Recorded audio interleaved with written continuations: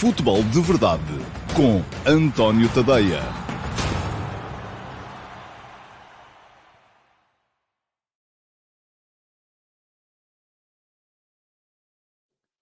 Ora então, olá a todos, muito bom dia, sejam muito bem-vindos à edição número 634 do Futebol de Verdade para terça-feira, 16 de agosto. Apesar de ser terça-feira, deixem-me só chegar aqui mais para o meio, não, é para o outro lado, sim.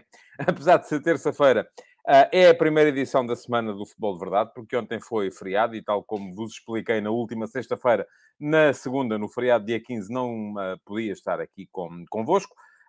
Normalmente faria Futebol de Verdade, porque era feriado a seguir a uma jornada, mas ontem não deu mesmo, de modo que a edição de hoje vai ser particularmente rica, porque não só vou pegar na atualidade e no aspecto mais forte da atualidade, que é essa transferência de Matheus Nunes do Sporting para o Wolverhampton, a 5 dias do Porto Sporting, de campeonato e já sabíamos, estamos todos sujeitos a isso, o mercado está aberto até ao final deste mês de agosto, mas a 5 dias do Porto Sporting e já ao fim das jornadas do campeonato. Muito bem. Vou falar disso mais daqui a bocadinho.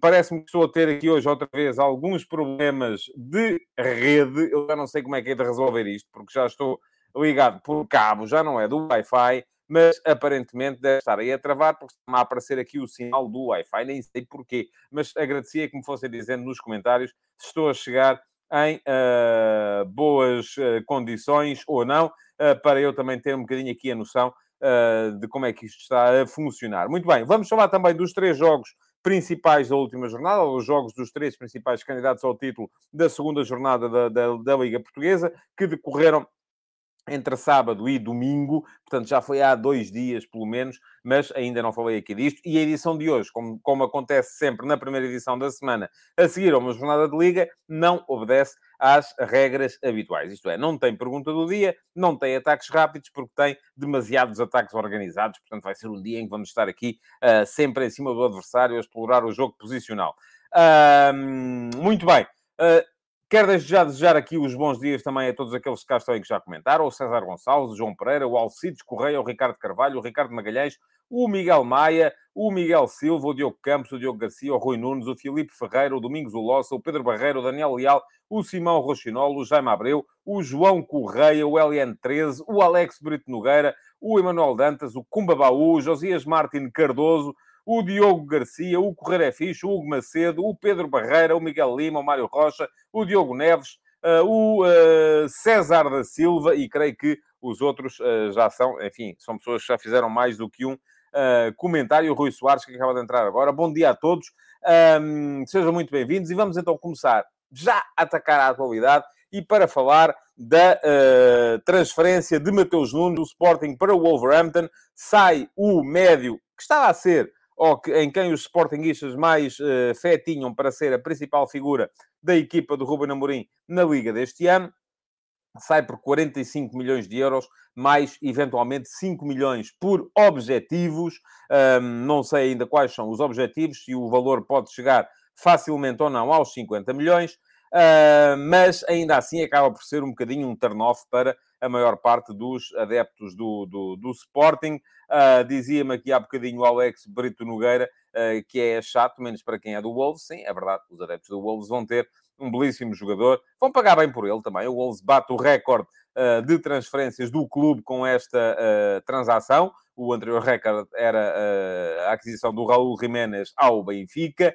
O Luís Nunes diz que preferiu ao West Ham, mas ao Luís, não é você que tem que preferir, é o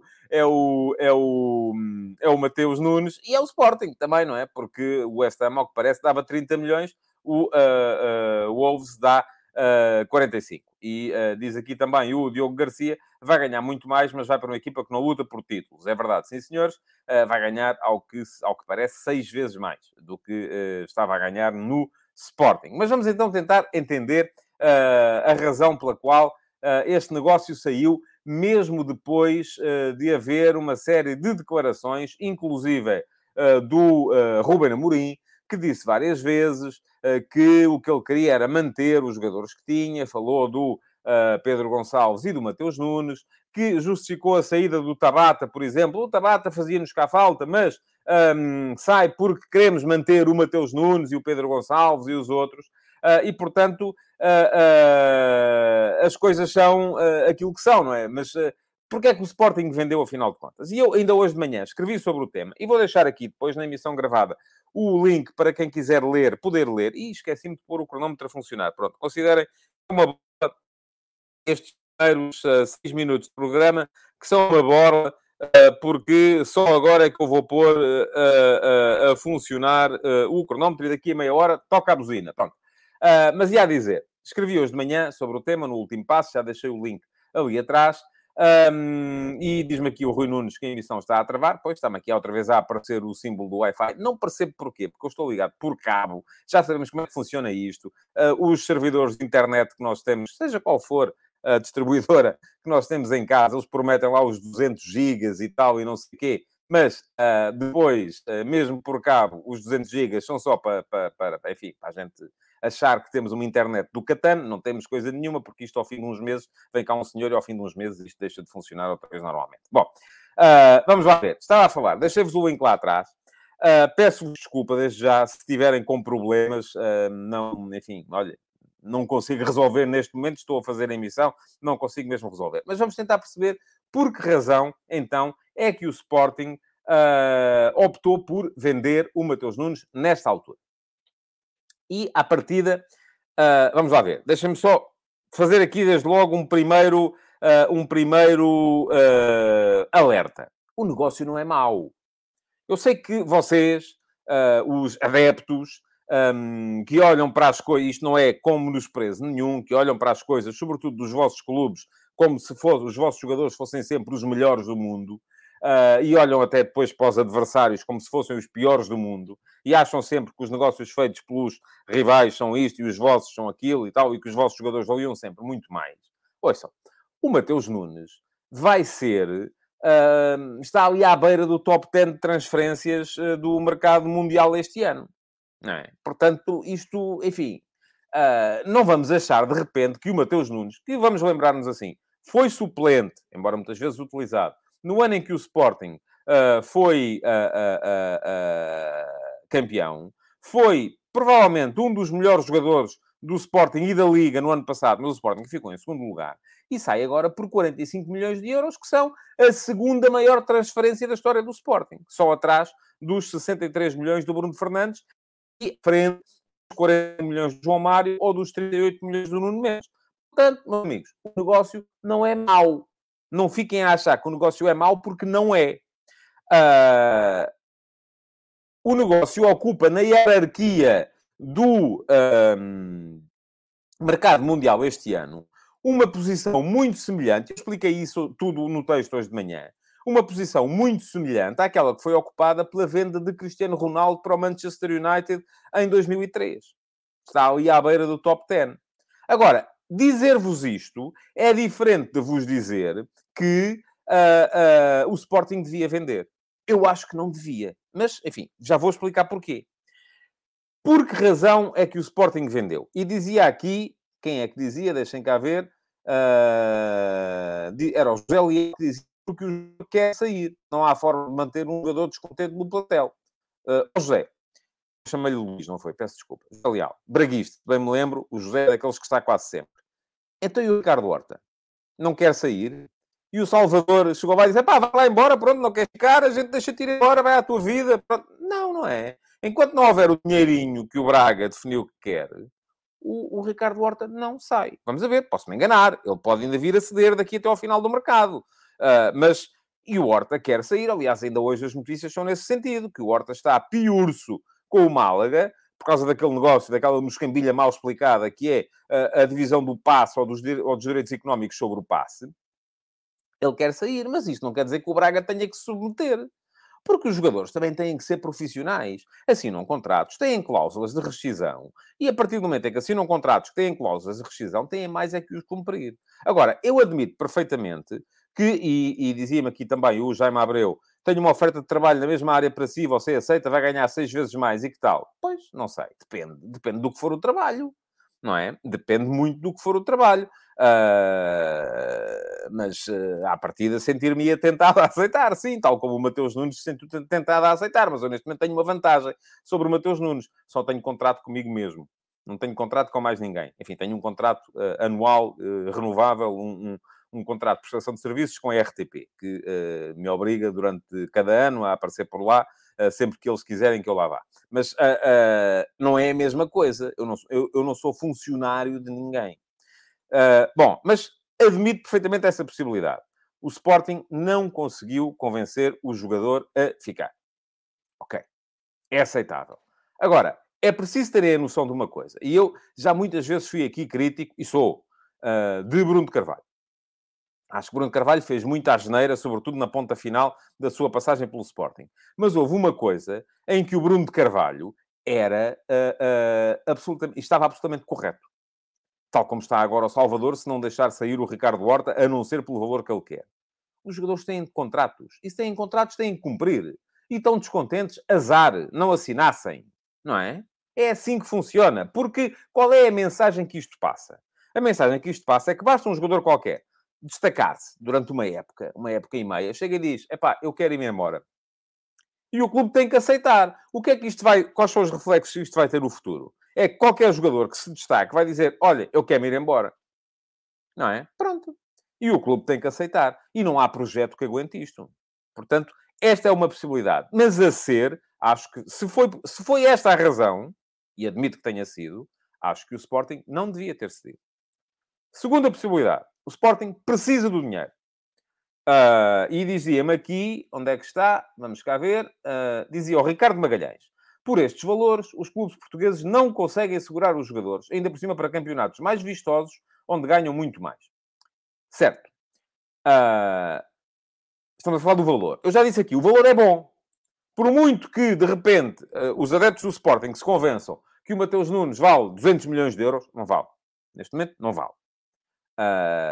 Os 45 milhões mais 5 são um valor que eu acho que estão em linha com aquilo que o jogador poderia ou vale neste momento. Mas acho estranho que o Sporting, tendo contrato com o jogador e tendo uma cláusula de rescisão de 60 milhões, não possa aguentar e dizer, não, é este valor e acabou. Porquê? Porque o Sporting este ano já vendeu o Palhinha por 20 milhões, o Nuno Mendes por 38 milhões, que só este ano é que entrou o dinheiro, o Tabata por 5 milhões, o Rosier por 4 milhões e 800 mil, o Sporar por 3 milhões e meio, o Plata por 3 milhões, juntando os 45 milhões do Matheus Nunes, são 120 milhões de euros. Quando o investimento feito foram 9 milhões e meio no Santos Justo, 10 milhões no Vinagre, enfim, é de bradar aos céus, mas pronto, é metade do passe, 8 milhões e meio no Pedro Porro, só este ano também é que é feito o investimento, e 3 milhões e 800 mil no Moritá. Portanto, estamos a falar aqui de uma margem de lucro de 90 milhões de euros. Agora, sem os 45 do Matheus Nunes, eram 45. Eram precisos mais 45? Talvez. Mas então, há aqui uma história que tem que ser contada que não está bem contada. Porque, além disso, o Sporting garantiu a presença na fase de grupos da Liga dos Campeões. Portanto, ou aquelas finanças estão muito pior do que aquilo que tem sido falado, ou então há aqui uma coisa qualquer que não está, assim, lá muito bem explicada. Portanto, eu também não compro esta ideia. E já lá vamos, mais à frente. Terceira possibilidade. E esta, para mim, é a única que faz sentido dentro... e lembro-me aqui o Vasco Batista que ainda falta o Rochinha, é verdade. Falta o Rochinha, foi 1 milhão, salvo erro. Mas, enfim, não vem alterar muito as contas. Terceira possibilidade é aquela que faz sentido numa lógica de política desportiva de clube formador no mercado de um país periférico. Que é, e se bem se lembram, foi essa a razão que fez com que o Sporting não ficasse com o João Mário na época passada. O João Mário tinha sido titular na equipa campeã, e o Sporting chegou e disse, não, por esse valor, não queremos. E o João Mário foi para o Benfica e o Sporting não vacilou. E na altura, muitos de nós, eu inclusive, vieram, pergunta-me aqui, só porque tem a ver com as contas. O Diogo Oliveira, se o Trincão é contabilizado ainda este ano ou apenas no próximo. O Trincão, neste momento, está por empréstimo, e se o empréstimo há de ter custos, salvo erro, 3 milhões de euros, pronto, são mais 3 a somar àquela conta, e se o empréstimo, se ele cumprir, como vai cumprir, porque acho que são um mero pro forma, os objetivos, o Sporting é obrigado a acionar a opção de compra no final da época. Mas estava a dizer, relativamente ao João Mário, muitos de vós, e eu também, na altura, perceberam mal a ideia. E disseram assim, não, espera lá, então o jogador é campeão, o Sporting não vai atrás dele, deixa-o ir embora, qual é o racional disto? O racional disto veio depois a perceber-se. Por isso é que eu digo, e escrevi ainda hoje isso, é precipitado, no final, ou neste momento, dizer já que isto é uma calamidade. Não, é preciso esperar. E é preciso esperar porquê? Porque poderia parecer uma calamidade o Sporting não acionar a opção ou não querer ficar com o João Mário. Mas depois, para que é que isso serviu? Serviu para ganhar espaço na equipa para o Matheus Nunes. Portanto, a explicação que eu encontro, que faz sentido numa lógica de gestão de mercado de um clube formador num país periférico como Portugal, é preciso encontrar espaço para gente que lá está à espera de aparecer na equipa principal. O problema é que eu não vejo, neste momento, na equipa principal do Sporting, nenhum jogador para ocupar a posição do Matheus Nunes, que esteja neste momento na sombra. Enfim, há o Morita, claro, não é? O Morita foi contratado para isso. Mas depois não há mais ninguém. E neste momento o Sporting vai ao Dragão com aquela questão de ter Ugarte e Morita. Não pode fazer aquilo que fez contra o Rio Ave com o Ugarte, por exemplo. Tinha visto um cartão amarelo, saiu, entrou o outro. Não, vão jogar os dois. Não há mais ninguém. Portanto, não vejo lá ninguém. Posso estar enganado, claro que sim. Vamos ver. O que é que acontece? Se aparece um super Essugo, se aparece um super Mateus Fernandes, se de repente, enfim, se aparece alguém que a gente neste momento ainda não esteja muito bem a ver, mas não me parece. Outra coisa, e há muita gente a dizer, não, isto está resolvido, vai o Pedro Gonçalves para médio. Então, mas desculpem lá. O Pedro Gonçalves é o melhor marcador do Sporting e a solução que há é afastar o melhor marcador da baliza? Colocá-lo a jogar mais atrás? Mas ele foi médio de raiz. Pois foi. E depois?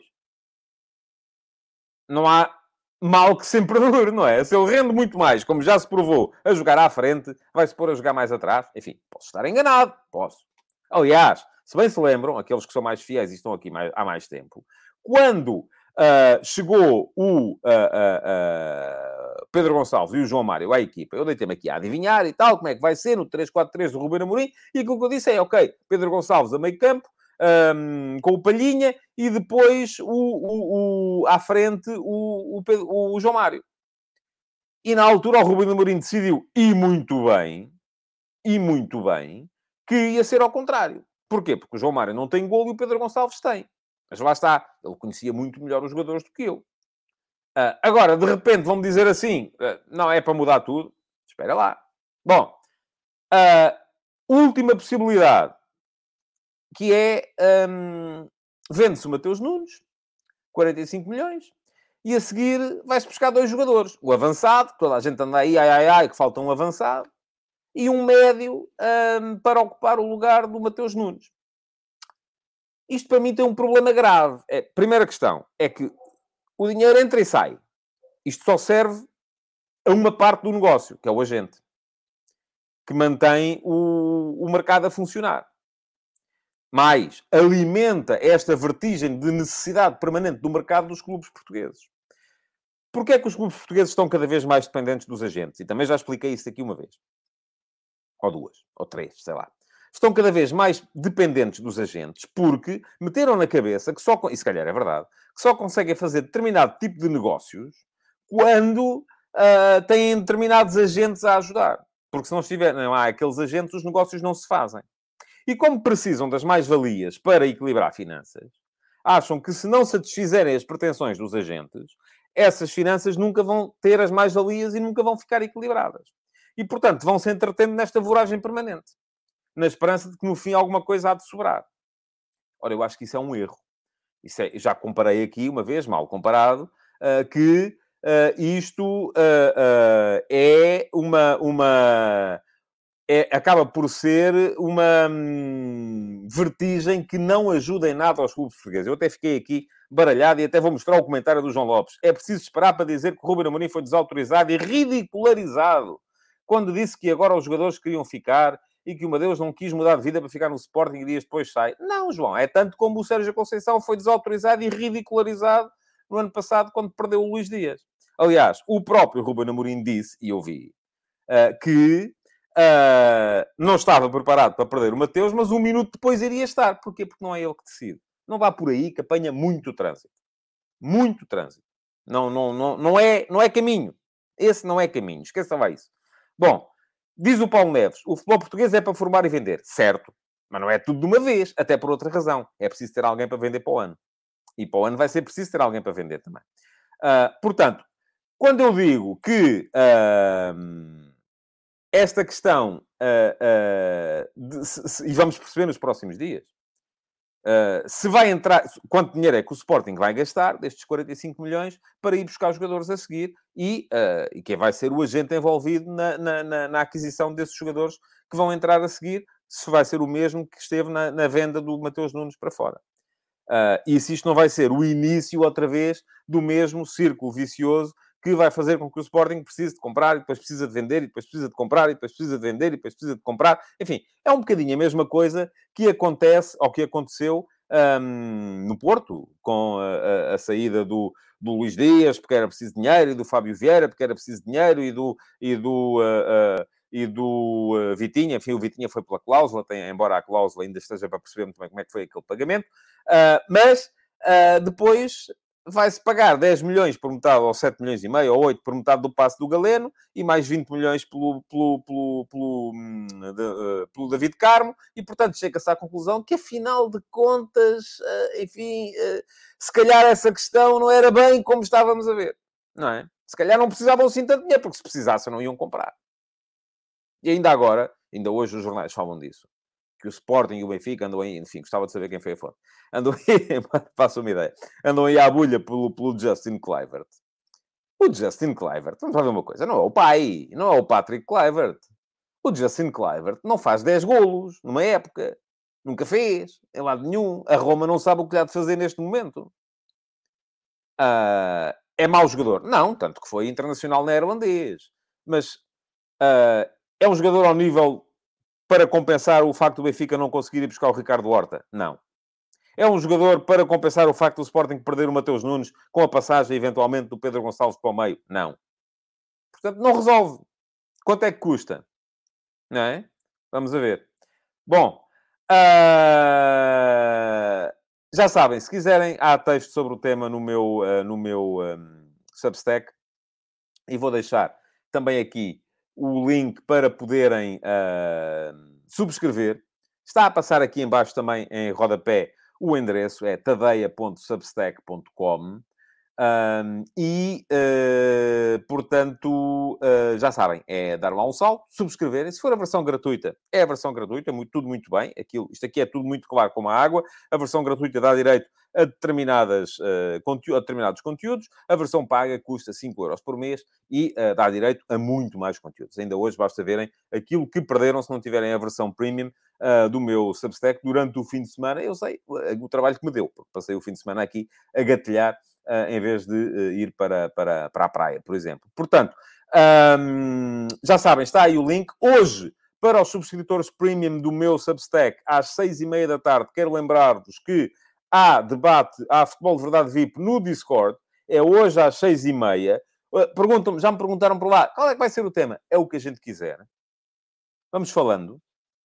A vantagem de ser ali no Discord é essa mesmo. Agora, para estarem no debate, têm que ser, de facto, subscritores premium do meu Substack. 6h30, no meu servidor do Discord, Futebol de Verdade VIP, apenas para subscritores premium. Bom, vamos embora. Não há hoje, provavelmente, ataques rápidos, mas queria, antes de entrar nos jogos dos grandes, e deixa-me cá ver quanto tempo é que... temos 11 minutos, portanto, despachar o internacional com alguma velocidade.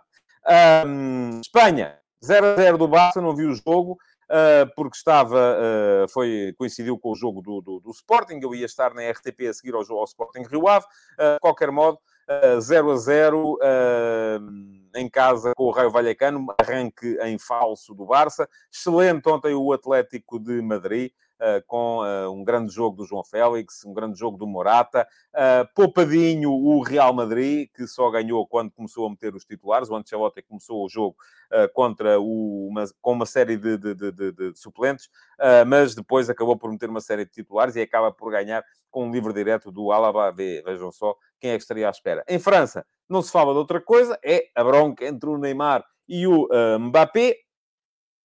Começa pela história por acaso eu nem sei qual é que foi a primeira situação.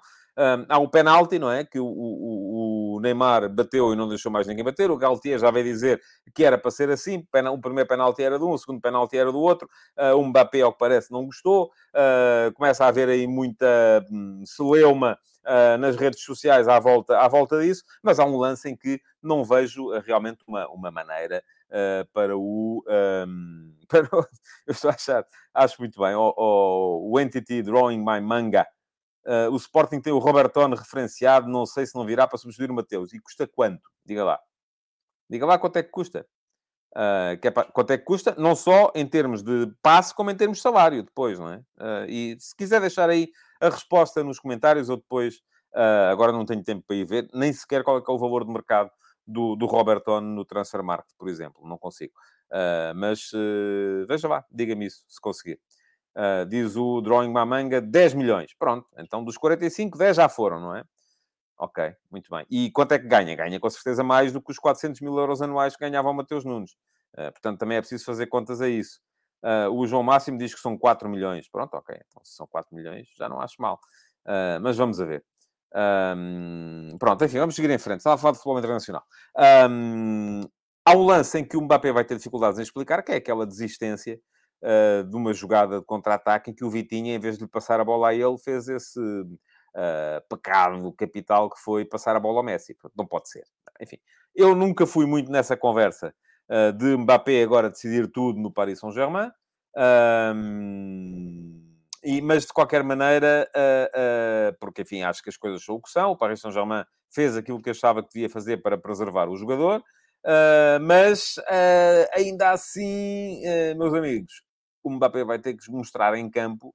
Não acredito que seja que ele mande na equipa, que ele escolha o treinador, que ele escolha o 11, que ele escolha isto, que ele escolha aquilo. Não acredito, não compro nada disso.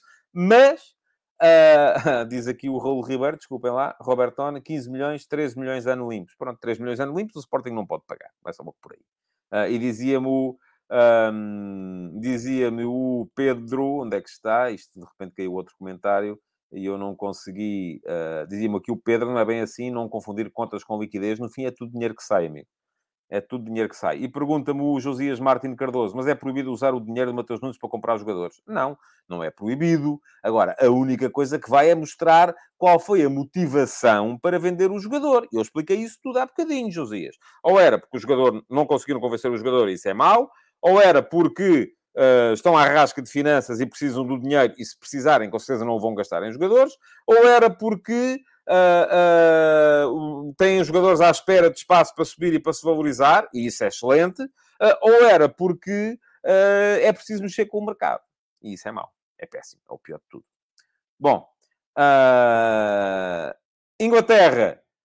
Muito bem o City, muito bem o Arsenal. Atenção ao Arsenal deste ano. O de Chelsea-Tottenham foi um grande jogo. E eu gostava de ver... Enfim, vimos aquilo que foi o final, não é? Com aquela quase briga.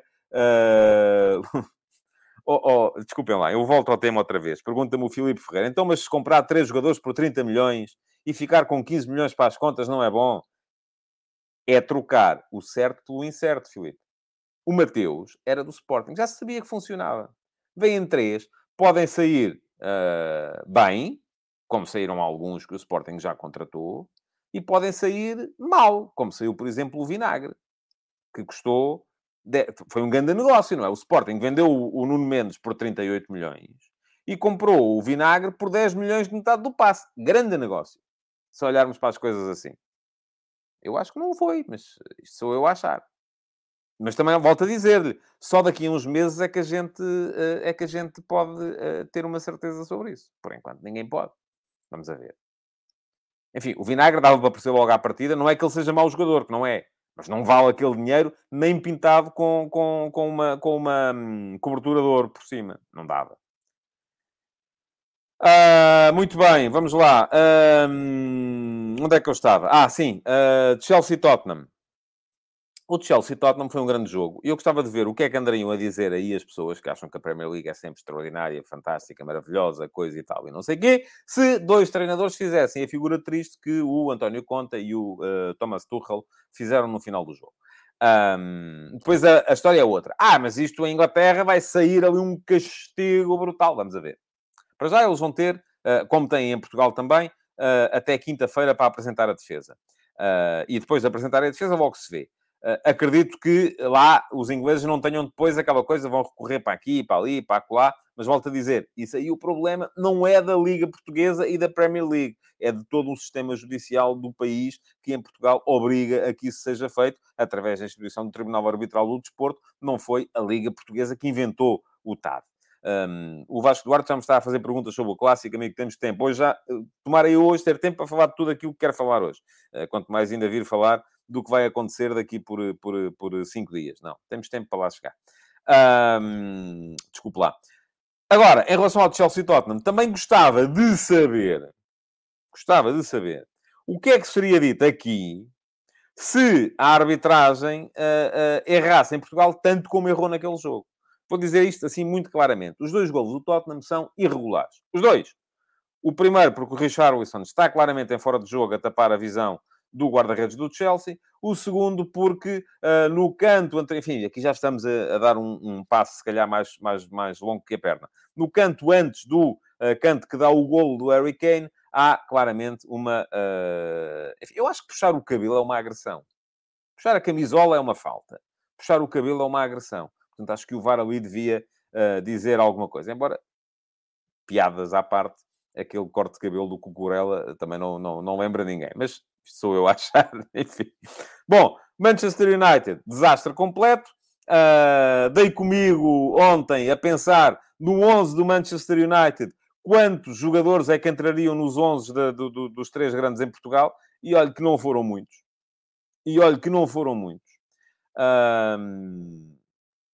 Josias, depois falamos. O Josias está-me ainda a voltar. Eu não posso continuar a falar no tema do Matheus, Josias. Desculpe lá. Podemos falar nisso logo. Apareça no Futebol de Verdade VIP e discutimos isso tudo. Agora, aqui tem que seguir em frente. Senão, fazíamos 2 horas de programa e só falávamos da questão Matheus Nunes. E o comentário em causa do Josias era este: se o Enzo foi para fazer mexer o mercado ou se foi para reforçar a equipa, o dinheiro do Darwin devia ter ficado guardado num cofre. Não. Aqui estamos a falar de uma carência claramente identificada, não criada pelo mercado, claramente identificada. Teria sido mau se o Benfica vendesse o Darwin e depois, e o valor do Darwin foi excelente, e depois agarrasse e fosse comprar 3 avançados para o lugar dele. Diz o Mário Rocha, no mínimo deselegante, o seu comentário acerca do Vinagre, que ele não vale 20 milhões de euros. Mas há alguma dúvida a esse respeito?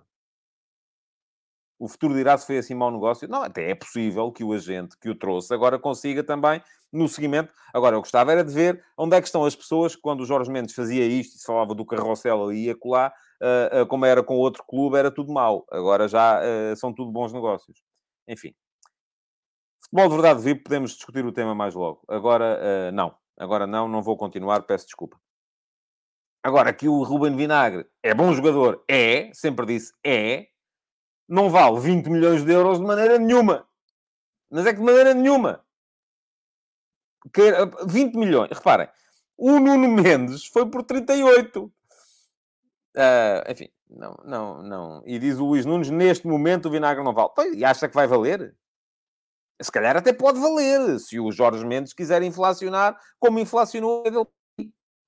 Até é possível que isso venha a acontecer.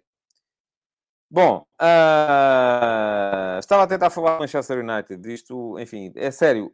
Em relação ao Matheus Nunes e às questões de mercado, Futebol de Verdade VIP, logo, 6h30 da tarde, no Discord. Quem quiser aparecer, apareça. Não vou continuar aqui a alimentar conversas sobre isso, porque senão não chego ao fim do programa. Pergunta-me o Luís Silva se o Darwin fez uma boa estreia em Anfield. Já lá vou. Se vocês não continuarem a falar do Ruben Vinagre, eu chego lá. Estava no outro dia, ontem, aqui a debater até com o meu filho, quantos dos jogadores do Manchester United entravam no 11 dos grandes de Portugal. E poucos. poucos o fariam. Mas também, enfim, estamos agora todos iludidos por aquilo que é a realidade deste momento daquela equipa, que é uma realidade miserável. Se, num contexto diferente, provavelmente aqueles jogadores voltam a valer aquilo que valeram. Porque ainda ontem eu ouvia também num programa que o Man United gastou 1.000 milhões de euros em aquisições nos últimos anos e não tem jogadores que não mostram sequer a vontade de correr para defrontar o Brentford e apanham 4-0 ao intervalo. Achei piada a história que o Ten Hag descancelou a folga no dia a seguir ao jogo. Já não achei tanta piada aquela ideia de que os obrigou a correr os 13,8 quilómetros, ou as 10 milhas, que eles correram a menos que os jogadores do Brentford no jogo, porque não sei se isso é eficaz do ponto de vista da preparação. Agora, que aquilo é miserável e não tem justificação possível, não tem. Não tem mesmo justificação possível. Chega a buzina, mas, enfim, os jogos já lá vamos. E aí, além disso, mal ontem o Liverpool, que não foi capaz de se desfazer do Crystal Palace e lamentável a atitude do Darwin, que não é, enfim, teve uma marcação um bocado mais apertada, sofreu algumas faltas e reagiu à cabeçada. Não pode, vai ser também, com certeza, severamente punido. Na Série A e na Bundesliga, tudo normal, os favoritos a ganharem na Série A, atenção ao Nápoles, 5 gols ao Verona, Bayern e Dortmund à frente da Bundesliga com 6 pontos, Leverkusen 0 pontos, está, enfim, a fazer-me um bocado de confusão como é que o Leverkusen ainda não pontuou. Em Portugal, nota de destaque para o Vitória Sport Clube e para o Boa Vista, que vão com 6 pontos já, 2 vitórias, estão lá em cima também no topo da tabela, e depois com 0 pontos, além do Rio Ave, o Paços de Ferreira, o Marítimo e o Famalicão, onde convém, enfim, convém haver uma melhoria, porque a coisa está a começar a ficar negra para o César Peixoto, para o Vasco Seabra e para o Rui Pedro Silva, com certeza. Bom, vamos entrar então nos 3 jogos dos 3 grandes. Não vou ter muito tempo para falar aqui deles, também já foram há muito tempo. E, de qualquer maneira, vou deixar aqui links para quem quiser ler. As crónicas analíticas estão no meu Substack. Analiso sempre os jogos dos 3 grandes todos. E, portanto, assim o fiz também esta semana, com o Casa Pia Benfica, com o Sporting Rio Ave e com o Futebol Clube Vizela e o Futebol Clube do Porto. Fica aqui, para já, o link relativamente ao Casa Pia Benfica. Nota principal do jogo. Boa organização defensiva do Casa Pia. Alguma capacidade para sair em ataque rápido e em contra-ataque através da gestão feita da bola pelo meio-campo. Muito bem o Neto e o Taira. E bem depois também a estratégia que levou a que conseguisse o Casa Pia libertar o Godwin do lado esquerdo. Porque do ponto de vista defensivo, o Godwin não encostava tão atrás como encostava o Kunimoto do outro lado. E o Benfica com algumas dificuldades para alargar o jogo. O Benfica está a cair muito no vício, ou caiu muito neste jogo, no vício do jogo interior. E tornou mais fácil a tarefa defensiva ao Casa Pia. E, curiosamente, acho que houve ali dedo do Roger Schmidt. Já sei que quem não gosta do homem vai já dizer que estou aqui coisa e tal. Não, nada disso. Acho que houve dedo. A forma como ele... Não é tanto pela substituição, pergunta-me aqui o João Ramos, bate titular, Gilberto suplente. Vamos ver, amanhã falamos sobre o jogo com o Dinamo de Kiev. Mas foi importante a entrada do Bá e foi o Diogo Gonçalves encostasse ao lado direito. Está tudo explicado na crónica do jogo, com imagens, com setinhas, com traços, com riscos, enfim, está lá tudo explicadinho. Quem quiser ler, é só chegar lá, ver as imagens, ler e percebe aquilo que eu estou a dizer. Porquê? Porque o facto de alargar o Diogo Gonçalves junto à linha do lado direito obrigou o Lelo a sair também dali, a aumentar o espaço entre o Lelo e os Holotites, que foi onde depois o Rafa entrou para fazer para causar o desequilíbrio que originou o golo do Gonçalo Ramos. De qualquer modo, é verdade isto que está a dizer o José Duarte, a diferença do Neres para o suplente é muito grande, é assim, senhores, e aquilo que me parece também é que, sobretudo, enfim, falta ali mais um jogador. É possível que sim, um jogador de qualidade, é possível que sim, mas o Benfica precisa de alargar a frente de ataque em alguns jogos, e o Neres dá isso. Dá largura, dá 1 para 1, que é uma coisa que o Diogo Gonçalves não estava a dar, e só deu largura, mesmo no 1 para 1, acabou por não ser tão importante. Depois, mais à noite, jogou o Sporting, ganhou sem dificuldades ao Rio Ave por 3-0. Vou deixar aqui também o link para quem quiser ler a crónica de jogo do Sporting Rio Ave. E foi um jogo em que o Sporting mais apostou naquilo que eu acho que vai ser muito o ADN do Sporting este ano. O tal ataque móvel. Jogaram de início Trincão, Edwards e Pedro Gonçalves. Três jogadores que saem muito da posição, que não se dão à marcação, não servem como referência. Demorou algum tempo a funcionar, porque eu acho que o Rio Ave, nos primeiros 15, 20 minutos, estava bem no jogo.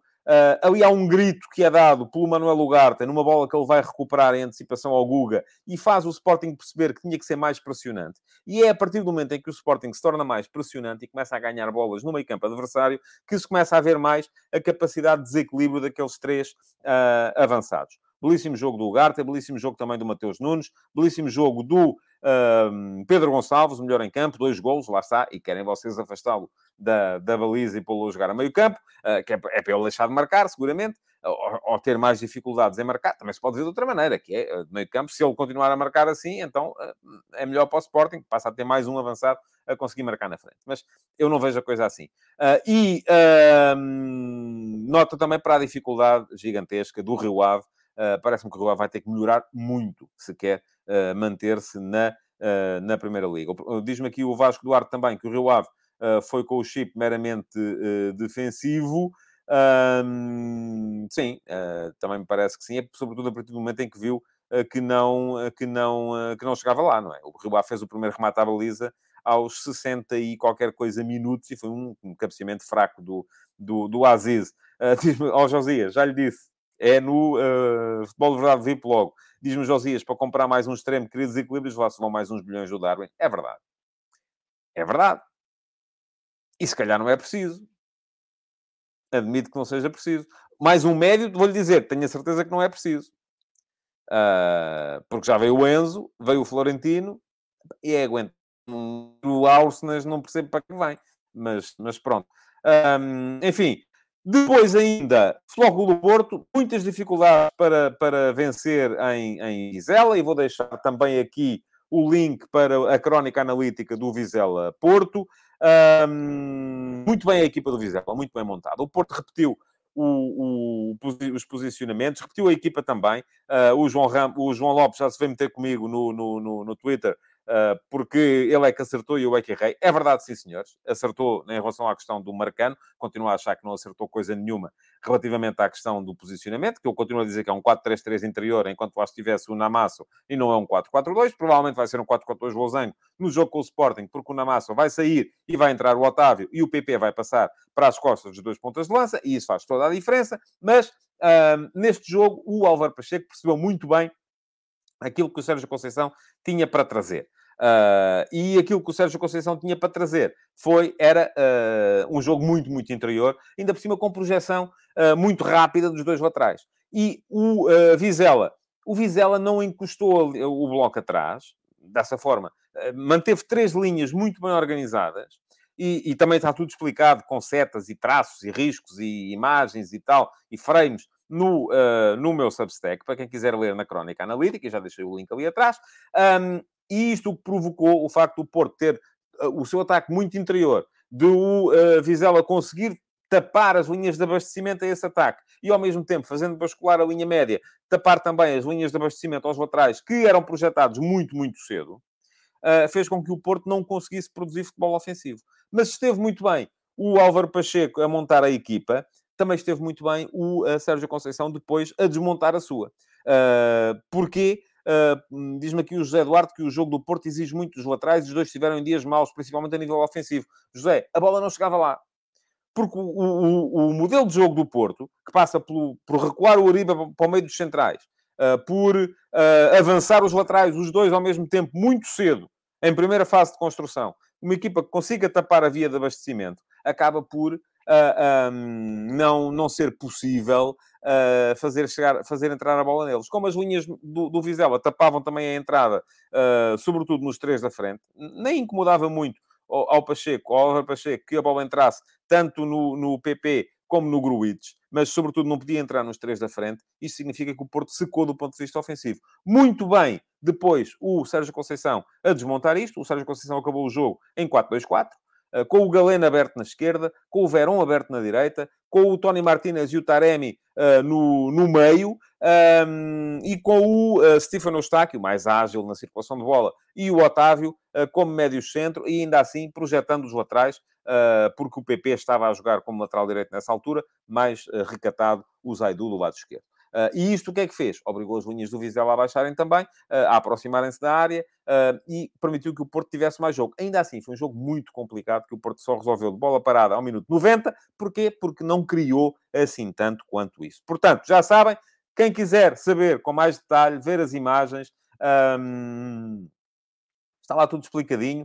É dar um salto ao meu Substack, para lerem as crónicas analíticas dos jogos dos três grandes. Para já, aquilo que vos posso ainda dizer... e também lá tem aquilo que muita gente gosta, que é a análise às arbitragens. Aqui vou deixar de falar de arbitragens. Não há cá arbitragens. Uma nota ainda diz-me aqui o Rafael Mota, que é braguista também. Braga 3-0 em Famalicão. Banza já leva 3 golos. É verdade que sim. Belíssimo jogo do Braga em Famalicão. Vou dizer-lhe uma coisa. Apesar do Braga ter empatado com o Sporting na primeira jornada, olhei para a equipa do Braga e achei... Isto pareceu-me demasiado ofensivo, demasiadas dificuldades para a equipa se aguentar do ponto de vista defensivo, embora defenda com muita intensidade numa primeira zona de pressão, mas fiquei com uma ideia diferente neste jogo com o Famalicão. Vamos esperar para ver o que é que pode fazer este Braga do Artur Jorge. Para já é um esquema de jogo, um sistema de jogo completamente em ruptura com aquilo que tem sido um 4-4-2 clássico, completamente com 2 extremos super ofensivos, completamente em ruptura com aquilo que tem sido a realidade no campeonato em Portugal. Muito bem. Já sabem como é. Crónicas analíticas, incluindo a análise da arbitragem, é no meu Substack. Além disso, o que podem fazer é deixar o vosso like no Futebol de Verdade de hoje, partilhá-lo nas vossas redes sociais para os vossos amigos saberem que o programa existe, subscrever ou inscrever-se no canal, é chegar lá e inscreverem-se no canal e clicarem em cima do sino para ativarem as notificações, para serem avisados sempre que eu entre em direto. E depois, amanhã, 12h30, já sabem, cá estarei outra vez para mais uma edição do Futebol de Verdade. Muito obrigado por terem estado aí e até amanhã.